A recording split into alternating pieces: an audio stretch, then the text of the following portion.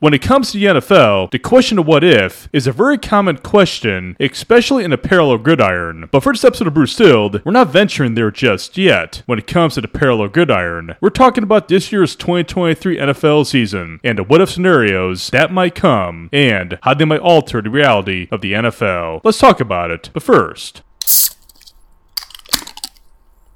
let us begin.